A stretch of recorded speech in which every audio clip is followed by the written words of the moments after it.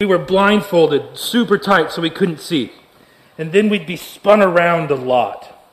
And then there would be one voice across the room that we had to listen to, telling us how to get and navigate through the room while everybody else in the room was trying to confuse us. We'd fall down, there would be bruises and bumps, you'd walk into a wall a couple times. But the whole point was you were lost, you were confused, you were dizzy, and most of all, you were blind. You couldn't see a darn thing. There's this thing about blindness, there's this thing about being dark where it is the equalizer for us all. None of us can see in the dark. And so when it's dark outside, when it's a moonless, pitch black night, you can't see anything, and it cripples you. It's scary. How many of you had tried to walk across a hotel room in the pitch black hotel room and you end up kicking something? When it's dark, we get nervous. When it's dark, we get afraid, and we try as hard as we can, but many of us can't walk in the dark. We can't see in the dark. And oftentimes when we look at our life, when we look at our life of faith, it seems that many of us, at many times, and most times all of us, are walking in the dark. You have no idea how your life is going to end up. You have no idea when is your last day. We're not like a milk carton where we have a date stamped on the side of our hip saying this is your day. We don't know when we're going to die. We don't know if we're going to get sick. We don't know a lot of things. You don't know if you're going to get married. You didn't know who you're going to get married.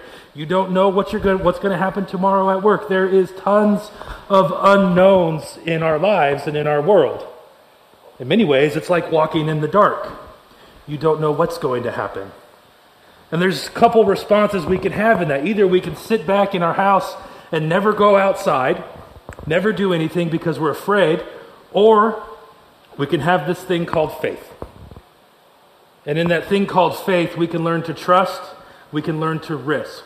And so today, we're going to look at two people in the text. There's two stories in this text wrapped into one. The scholars called it a Mark sandwich. The gospel writer of Mark likes to put two things together and smash them into one. We're going to look at Luke's account. So today it's a Luke sandwich. It's two miracles all in one story with one that bookends both. There's two people in this text, and they give us an example of how to see in the dark. The first one's Jairus. Jairus is the one who comes to Jesus because his daughter is sick. The second one is a woman. We don't get her name. Some people like to guess, but their guess is she doesn't have a name. She comes to Jesus because she's without hope. And then there's this thing I like to do whenever I read the Bible, is I look at it and try to find which one I identify with more. So we'll start with Jairus. Jairus comes to Jesus, and really it's the middle of the day for him, faith-wise. He's got no doubts. He's a confident man. In verse 41 of chapter 8 of Luke, it says this: there's a man named Jairus, a synagogue leader. He came and fell at Jesus' feet, pleading with him to come to his house, because his only daughter, a girl of about 12 years old, was dying. He's a leader of the synagogue. So back in that time, to us, we hear leader of a synagogue, big whoop. But in that day, the leader of the synagogue was the most important person in the town. He was the spiritual leader. He was the local professor. He was the celebrity in town. He was the mayor. He was the citizen of the month, all wrapped into one esteemed person. And so here comes Jairus. Everyone looks at him, and he's got everything going in his way. Everything's right for him. But he's got this problem. He arrived at Jesus, and though he's confident, though he's got everything going, there's something wrong. His daughter is sick. 12 years old in that culture. She had her whole life in front of her. In that day, you got married around 12 or 13 years old. So her life is just beginning, and now she's sick, and they don't know what's going on with her. So he comes to Jesus. He's a desperate man. He comes, his daughter's sick, and he wants Jesus to do something for him. He knows that Jesus can heal. He's heard about this Jesus guy. And now that Jesus has come back from across the lake and into his town, great, problem solved. I'll go do this. He's a powerful man. He'll go, he'll see Jesus, he'll find him, he'll convince him because of his clout to come and heal his daughter, and everything will be great. It makes sense. For Jairus right now, there's really not a lot of faith. He has a problem. Here's the answer. Solved. In many ways, it's like me going to Costco. I have a map whenever I go to Costco. I know I'm going to go. I'm going to show my card to the nice person at the door. I'm going to grab my cart, and I know where everything is, and I can get in and out of there in 5 minutes and know exactly where the samples are, the most important thing about Costco. And then I have a strategy about what line I'm going, and I hang back, I watch and see who's the fastest one, and I get in line, and I go, and then I reward myself with a $1.50 hot dog. This is the hot dogs at Costco are great. But this is the plan. He's confident. Jairus knows what he wants. Jesus is going to fix this. So he goes to Jesus. He bows at Jesus' feet. He has clear sight. He's a man on a mission. Have you ever prayed this way? You come to a problem. Oh yeah, I'll pray about it. It'll be great. Everything will go smoothly. Nothing bad will happen at all. We laugh. But that's sometimes how we approach faith. There's nothing that could ever go wrong here. But while Jairus is convincing Jesus, there's an interruption. Something happens. A woman comes to him and distracts what Jesus is doing. In a way, you get Jairus, this mental picture of Jairus grabbing Jesus by the cloak and saying, "Come on, Jesus, I need you. I need you to do this." And then the interruption happens. And this interruption is taking far too long. In my mind's eye, I see Jairus standing there going, "Let's go. I'm an important man." And Jesus is taking his time. Jairus is looking at his sundial or whatever they had for watches then. He's pacing back and forth. He's saying, "Come on. It's getting late in the day. We need to hurry. Jesus, if we can just continue, if we can just move on from this." But none of it's working. And so while Jairus is trying to get Jesus to hurry, and Jesus is taking his sweet time, news comes. And in verse 49, it says, someone came and says, your daughter is dead. Don't bother the teacher anymore. Jesus took too long. Imagine being in Jairus' shoes. Jesus, if you wouldn't have taken so much time here. Jesus, if you would have hurried. Jesus, why didn't you do this? If you would have only. How many of you have prayed like that? Everything's going fine, and then you get the news. Jesus, if you would have only. What's your only? And now your faith goes from the midday sun where you can't help but see everything to pitch black midnight.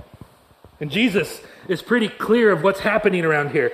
It says at hearing this, so Jesus knows what's happening around him, and he almost interrupts this person, don't bother the teacher anymore. Hearing this in verse 50, Jesus said, "Don't be afraid, just believe, and she'll be healed." I marvel at the fact that Jesus knew exactly what Jairus would be thinking. In that very moment where everything goes black, he knew exactly, Jairus, don't be afraid. One translator said that it could be translated, Jairus, don't listen to them. Ignore them. Don't be afraid. Believe, and your daughter will be healed. I love that Jesus says this. It's a subtle lesson for each of us as we pray like this, as we have these moments where everything's going right until it isn't. It's a subtle message for all of us that when everything goes wrong, there's a command for us. That sounds kind of Sunday schoolish, cookie cutter, candy cane, whatever you want to call it. Just believe. But it's exactly what Jesus said to this man. His world is falling apart. Jairus' plan is gone. His plan's gone. Everything that he thought and knew was going to happen, out the window. And Jesus' command, just believe. Don't be afraid. And I don't think it was as pithy as we make it sound. I think it was heartfelt. Jairus, I know what you're going through. Jesus, God himself, knows what it's like to lose a son, knows what it's like to lose a child, knows what heartbreak is like. Says, I know this. Don't be afraid. Just believe. And so this picture that we get of Jairus leading Jesus is reversed. And now Jesus is holding Jairus, saying, just believe. Let me take you home. Let me take you through this path, this dark path, and let me show you this. Jesus is imploring Jairus to believe something he can't see. Jairus, like me in youth group, has the blindfold around his eye. He has no idea where he's coming from. He has people telling him all these other things from around him, trying to help him walk across the room. And Jesus is essentially saying, don't listen to those voices, listen to mine. Jesus is saying, don't limit your possibilities just to the visible. Don't listen just for the audible. Don't just try and control the things you can control. Don't be controlled by just the logical. Believe that there is more than meets the eye. Jairus can't see his way out, but Jesus can. There's a story about this father in, I think it was in the Caribbean or somewhere in the Bahamas area, and the house was on fire. The whole family runs out, but one of the children got scared and ran back in and ran upstairs. And the child's upstairs, the house is engulfed in flames, and the father's sitting below the window going like this, saying, just jump. And the child looks down and says, but I can't see you. How do I know where to jump? And the father says back to the child, you can't see me, but I can see you, and I'll catch you. Just jump. This is essentially what Jesus is saying when he says, just believe. It might not look like it. It might not look like you can do this. It might be too scary for you. Just believe. Paul talks about this in 2 Corinthians. He says in 2 Corinthians 4:18, so we fix our eyes not on what is seen, but what is unseen. Since what was seen is temporary, but what is unseen is eternal. Jesus is asking Jairus to trust the unseen, to make a choice, either live by the facts or trust in faith. When tragedy strikes, when our days become midnight, we're going to be faced with the same decision too. Either we trust what we can see or we trust the healer. Either we look at our hurts or we trust the one who can fix them. Jairus had to choose who to listen to. And so the story continues in verse 52. Meanwhile, all the people were wailing and mourning for her. Jesus says, stop wailing. She's not dead, but she's asleep. And then they laughed at him, knowing that she was dead. And so Jesus walks in. Everyone knows, and they think Jesus is a kook. They think he's done something wrong. He's gone mad. Faith does that, doesn't it? When you're in the midnight and you say, I still believe. I still have faith. Everyone goes, you crazy. What are you thinking? Jesus then takes them by the hand. In one translation, he kicks everybody out except for the mother, the father, himself, James, and John. And they go upstairs. And Jesus said in verse 54, he took her by the hand and said, my child, get up. Her spirit returned to her, and at once she stood up. And then Jesus told them to give her something to eat. Her parents were astonished, but he ordered them not to tell anyone what happened. Jairus learned something that day. He goes from midday to midnight. He goes from seeing all the answers to not having anything. Jairus learned that when all we see is our disaster, Jesus can look down and see our deliverance. And he doesn't want us to give any attention to all the other voices in the room telling us to lean into the disaster. He says lean into the deliverance. We need to focus on the voice that's leading us and follow it to deliverance. There's Jairus and his story of faith. Then there's the story of the woman that comes in the middle of it. We don't know her name, but we're fully aware of the situation. If Jairus comes to Jesus, these two have a lot in common if you flip them around. Jairus comes to Jesus in midday. This woman comes to Jesus in the middle of the night. She has no hope. Luke's a doctor, and so he writes about it, and he gives us a little doctor. You can kind of see him going, I'm a doctor, I know what was wrong with her. Here's what was happening. He says, and a woman who's been there had been subject to bleeding for 12 years, and no one can heal her. Mark, a different author who writes the same story, goes into a little bit of a more detail. Says that this woman has been trying to find answers to what has been going wrong with her, but no one can cure her. It says that she has been she spent all of her money. The various fixes for this disease back in the day were kind of mythical, like hold the ashes of an ostrich egg and hope that works. Or they were just kind of superstitions. That's all they had that would fix it. So she's out of money. She's spent everything she's had. She's had it for 12 years. So at 12 years old, Jairus' daughter is sick. The beginning of her life. For 12 years, this woman has been sick. It's been all of her life. And the two come to Jesus on the same day. Her whole life has been defined by this sickness. And it wasn't something in that day that she can keep private. This would affect every single aspect of her life. According to Jewish law, an issue of blood is what it was called, would mean this. It would mean that she would be able to have no contact with her husband. It means that she would not be able to bear children.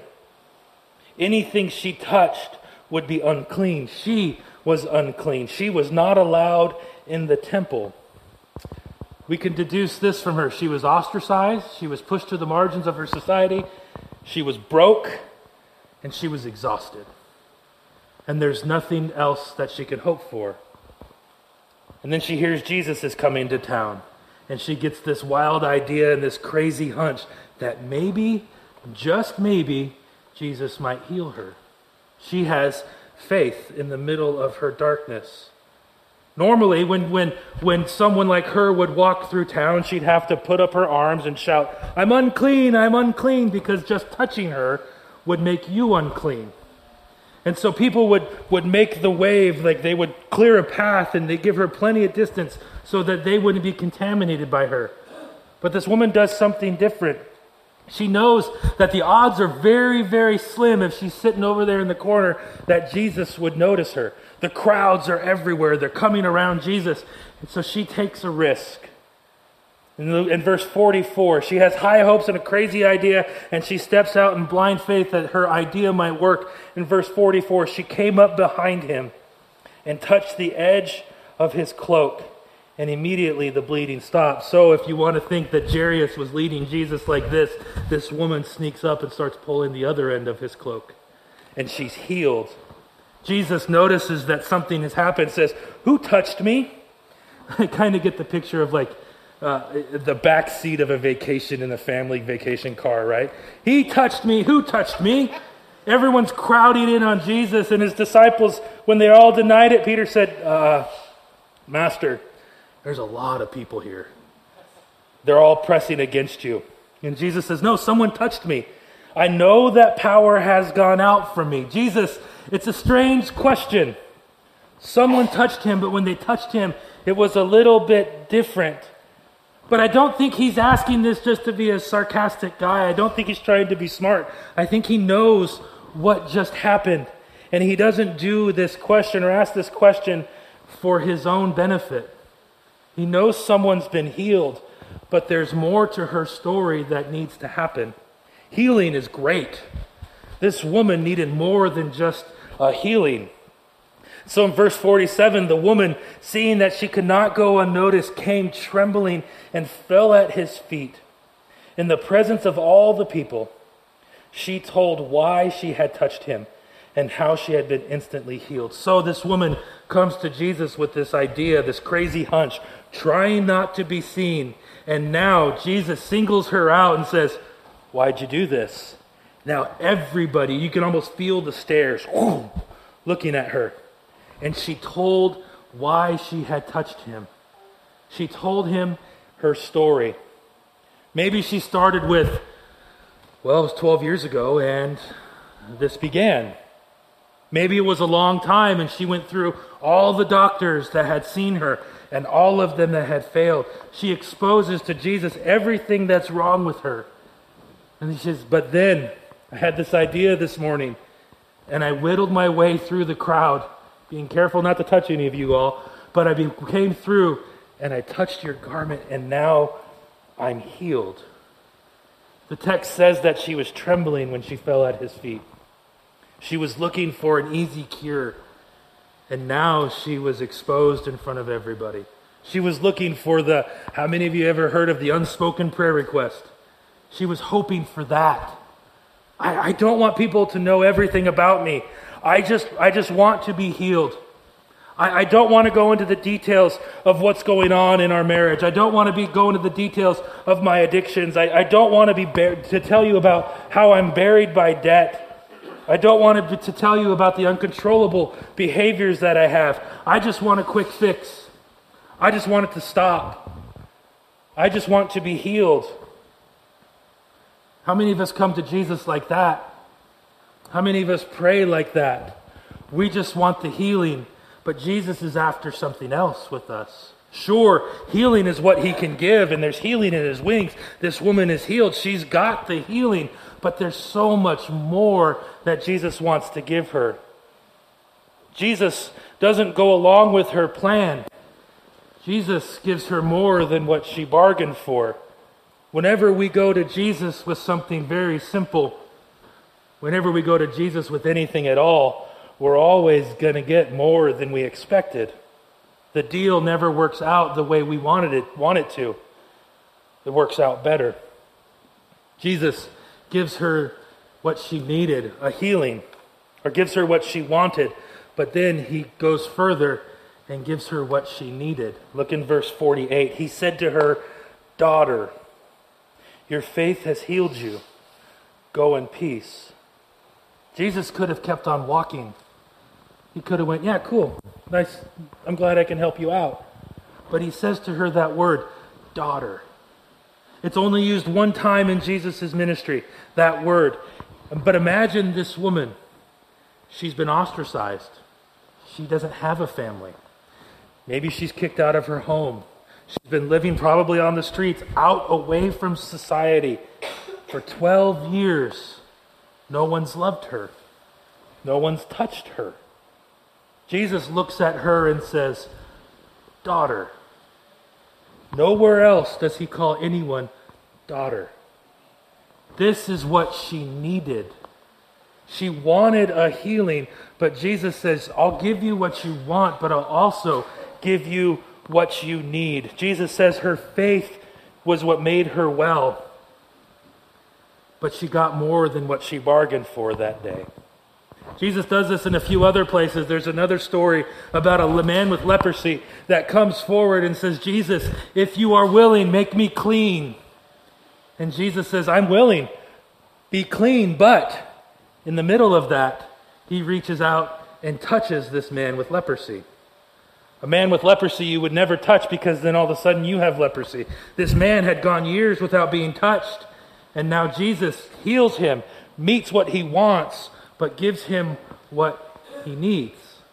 This woman gets what she wants, but she gets more than what she bargained for. She gets her forgiveness, she gets her healing, but now she's been restored. The entire community hears her story. Everybody who's been pressing around Jesus hears her entire life story and how she was broken, how she came to Jesus because of this little tiny crazy idea and a hunch that it just might work, this tiny bit of faith, and she's been healed. Jesus says, "Your faith has healed you." He doesn't say how much faith you needed to be healed. He just simply says, the faith that you had was plenty, and that's healed you. How many of us go to Jesus and we don't think that we have enough faith, or we've been shamed to think that, well, we don't have what we want because we don't have enough faith. And so we start thinking, I just got to muster through. Jesus never says anything about the amount of faith that's needed. He just says you had faith. In fact, the kingdom of God is shown as the smallest seed known to this time of culture, the mustard seed. They didn't know of any smaller seeds. And he says, if you have faith like a mustard seed, the smallest one, it'll grow into a tree bigger than you could ever imagine. Faith in the middle of the night when you can't see anything. And so we're faced with two people in this story. Which one do you identify with? Is your world in chaos? Was it bright as day yesterday, and now you're in the throes of it all? There's something that we can learn from these characters. Faith for them isn't spelled F-A-I-T-H. Is that how you spell it? Yeah. Faith isn't spelled like that. For them, their faith was spelled R-I-S-K. They risked everything to come to Jesus. Faith is spelled risk. Jairus, a synagogue leader, comes to Jesus. The political and social and religious ramifications of him coming to Jesus in broad daylight. He risked it. And then he risked the shame of believing that his daughter wasn't dead when all the signs were telling him that she was dead already. He had everything to lose. Everything was thrown in chaos. Perhaps faith for you, if you can identify with Jairus, means that everything is scripted. But when everything goes against your plan and all you see is doom and disaster, do you forget that God still might be able to work? Maybe you've become blindfolded by your fear and you're led astray by the voices and the lies telling you to go to different ways, and you can't see your deliverance. All you see is disaster. I believe that God desires to cast out the critics from your home too. Just like he casted out those people who were telling and laughing at Jairus for even believing this. God knows that you and I are blind, and he still leads us. He knows that living by faith doesn't come naturally to us, but if we're willing to walk into those places in the midst of our doubts, he will breathe life into them when everyone else has gone away. Or perhaps you're like this woman.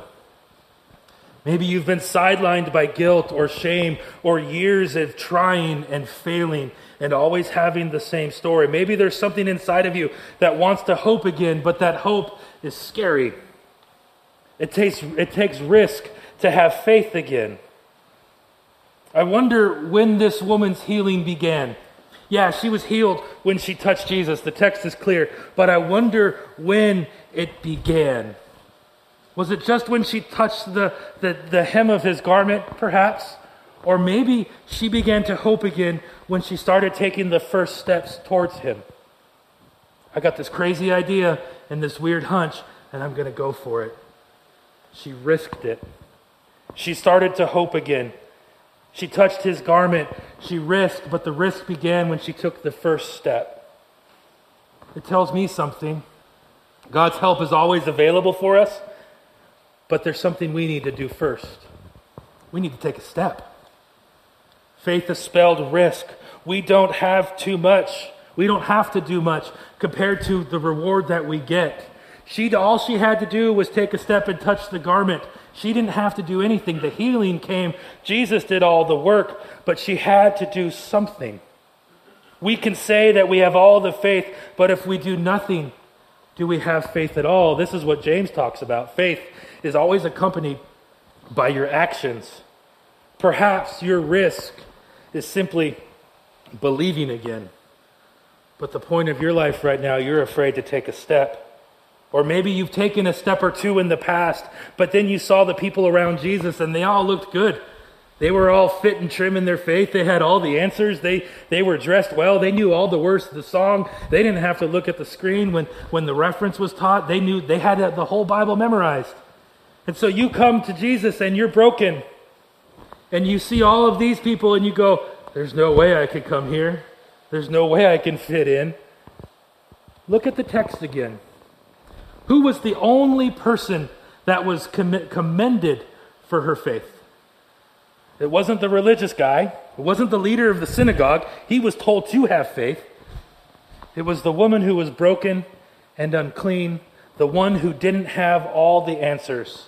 It was the one who had the crazy hunch and the high hopes that was commended for her faith. So you come to Jesus, and you have no idea how it's going to turn out. That's faith. This is the woman. Faith is the belief that God can and God is real and that God is good. Faith is a conviction that God can and a hope that he will. And this is how this woman comes. It's not a mystical experience or a midnight vision in the distant forest where you start hearing voices. Instead, it's a choice to believe when everything around you tells you you shouldn't. This woman had no guarantee. She had a hope and she would hope that Jesus would respond. She longed for it, but she had no guarantee that would happen. Faith is spelled risk, and God has always honored risk. Noah risked and started to build an ark. He had no idea it would rain, and then it rained. He didn't know how long it would last, 40 days, 40 nights. They didn't know what rain was back then. He had hope, and the ark saved his life. Joshua was told to walk around the city. Don't take any weapons with you, Joshua. But it's Jericho. They have an army. Don't take any weapons. Just walk around the city. In fact, do it for a week. And the last day, walk around it 7 times and then blow some trumpets and watch what happens. Joshua risked. You imagine everybody laughing at Joshua? Yeah, right. This guy, they're going to take us down. They don't see any swords. And the walls tumbled. Moses risked everything, raises a staff to the Red Sea, and it parts. A few chapters later, he puts a staff on a rock when they're thirsty, and water comes out. Risk. There's a little boy that comes to Jesus and says, I don't have much. I have a couple fish and some bread. Would you like some? And Jesus takes that and feeds 5,000. A man risked named Jairus and said, I'm going to believe even when everything around me is telling me not to. I'm going to believe. A woman with a crazy hunch and a high hope said, I'm going to do this, and I'm going to believe. Where are you at in this? Are you at midnight? Are you in the middle of the day? Everything's going wrong. Who do you identify with? And what's your risk? How will you step out in faith? Would you pray with me? Father, we thank you that we can come to you when we don't have the answers, when we don't know what's going to happen, when our life seems to be in turmoil. And you say the same thing to us. Don't listen to them. Just believe. Don't be defined by fear. Just believe. Or if I would say it, put the cotton in your ears. Don't listen to them. Just believe. Oh Lord, we're stuck. We've sought the answers. Nothing's come. Maybe it's been 12 years and nothing's happened. And so Lord, may we hope again. May we know that if we can just take the step in faith, God, you will meet us in that place. And perhaps we won't get exactly what we're wanting, but we'll get exactly what we need in that situation. Your touch, your invitation, your acceptance. What we want and what we need. Lord, will you give us what we need today? But Father, may we risk it all to have that. In your name we pray. Amen.